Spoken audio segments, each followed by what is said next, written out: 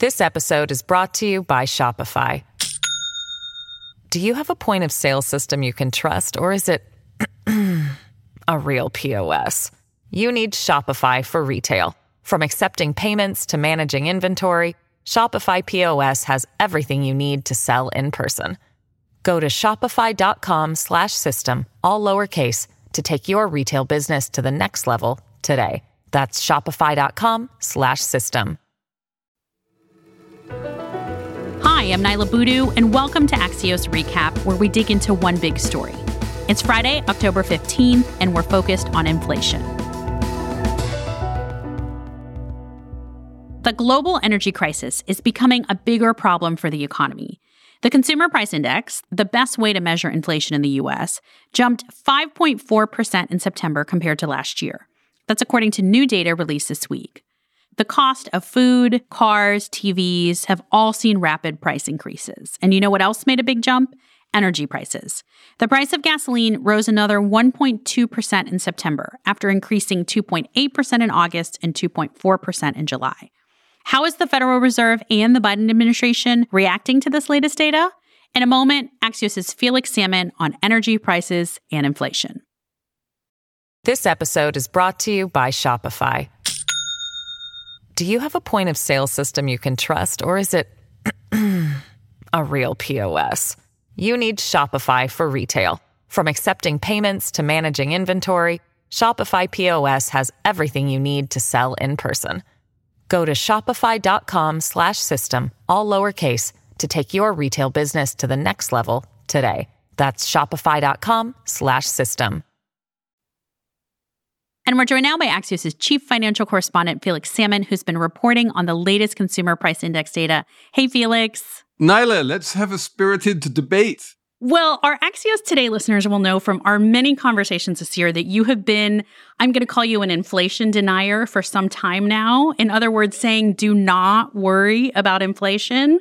I am not an inflation denier. I am saying that you shouldn't worry. I'm not saying it doesn't exist. It totally exists. It's 100%. Okay, let's call you an inflation worry denier. Are you worried now about inflation? No.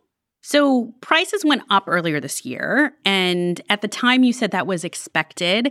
Can you explain what's going on now and what we've seen in the past few months with prices going up? So there's a few different things going on here. The first one, which is very exciting and we should all be happy about, is that low-paid Americans are getting paid a lot more. Low-paid Americans in service industries, like in, say, fast food or healthcare or places, hotels, getting paid more. They're not getting paid $10 an hour, they're getting paid $15 an hour. That increase of getting people onto living wages is showing up in price increases for services. And that's what I like to think of as good inflation. It means that people are getting paid more. It means that the people who can afford those kind of services are paying for the labor in a sort of dignified way, much more dignified than they used to be in the past. We can be relatively happy about that. And there's no indication that this is anything other than a one-off step change from underpaid to fairly paid. There's no indication that this is going to transfer into long-term inflation. We'll see another increase from, say, $15 an hour to $20 an hour. That doesn't seem to be a risk. So that bit of the inflation story is fine. Another bit of the inflation story which is fine is don't look at what prices have done over the past 12 months, but look at what they've done over the past 24 months, right? Let's compare this to pre-pandemic levels, because there's a lot of weird baseline effects. A year ago, we were in this very skewed pandemic economy, and comparing where we are now to a very skewed pandemic economy is never going to be particularly interesting.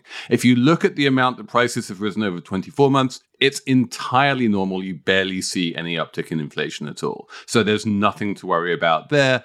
And then finally, yes, you're absolutely right. The energy thing is worrying because it's exacerbating supply shortages around the world. It's creating these supply crunches and causing the supply of goods, and especially goods from China, to be restricted. That causes the price of those goods to go up. That's bad inflation. It just makes things more expensive. It makes our lives more expensive. But again, this isn't something that we can really do anything about. And I like to remember the serenity prayer, right? If there's nothing we can do about it, we should just sort of be sad about it and move on with our lives.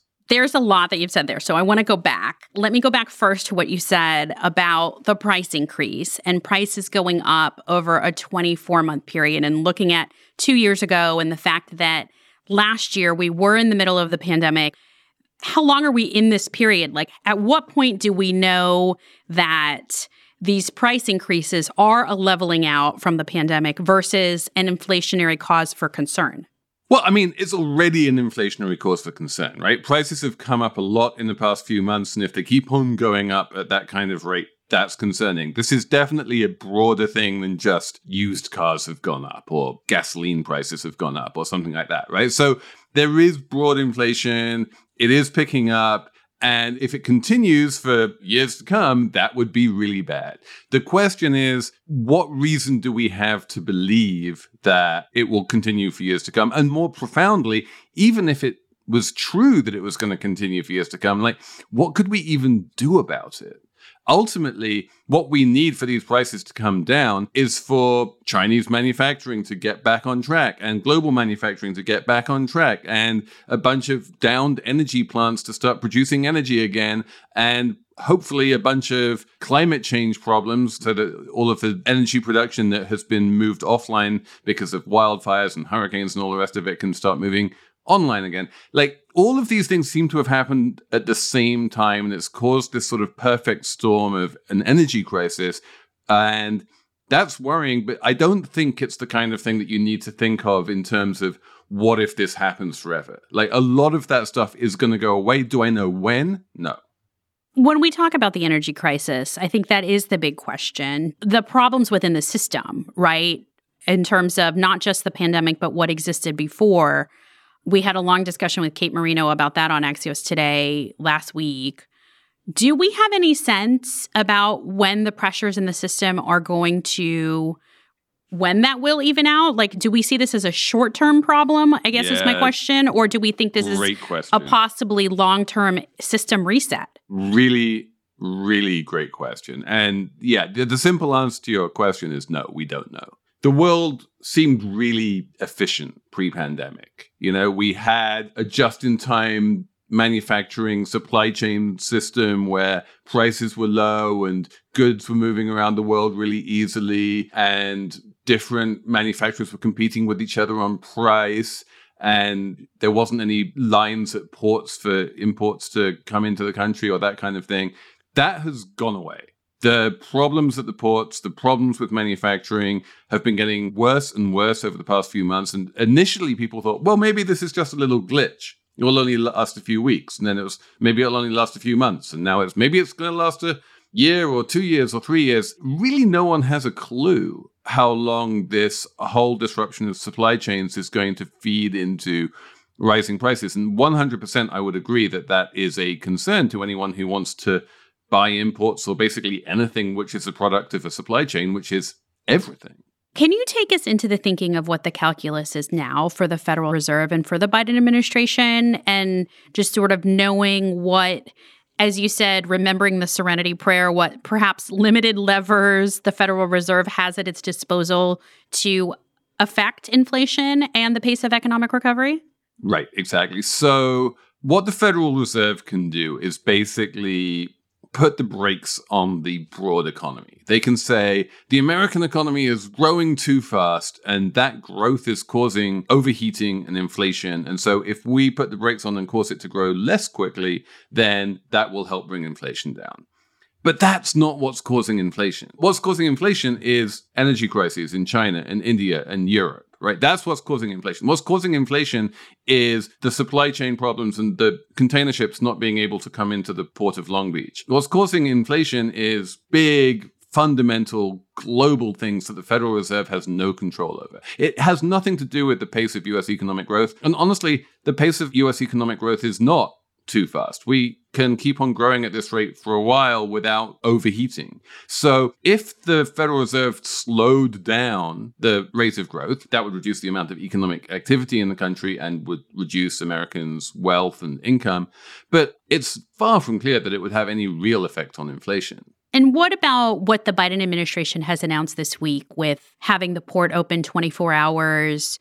Those are things that could change just the supply chain problems in the US and help people who are thinking, for example, about holiday gifts or people who are moving into homes and waiting for furniture. Does that also affect inflation?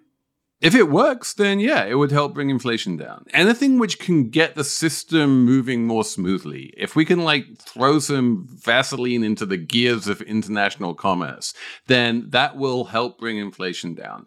I know that the Biden administration is also talking to energy companies about, can we do something about the price of energy? Honestly, I'm not sure they can, but if it works, great, that will bring inflation down. Obviously, the more you pay for fuel, the higher your cost of living. And if that amount comes down, then that's negative inflation. So at the margin, yeah, I think the Biden administration is pushing in the right direction. And I think maybe they have a few more tools at their disposal than the Federal Reserve does. So we can hope on that front. Let's take a little broader picture, let's just say the next week or two. What are you thinking and watching for?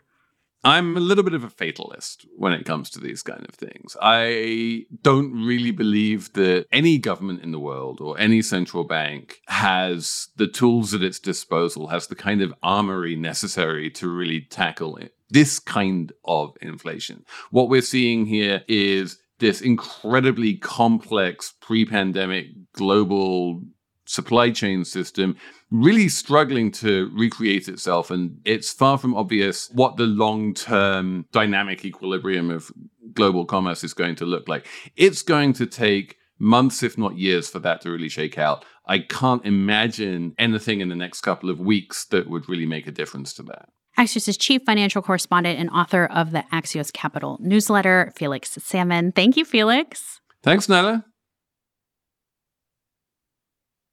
Welcome back.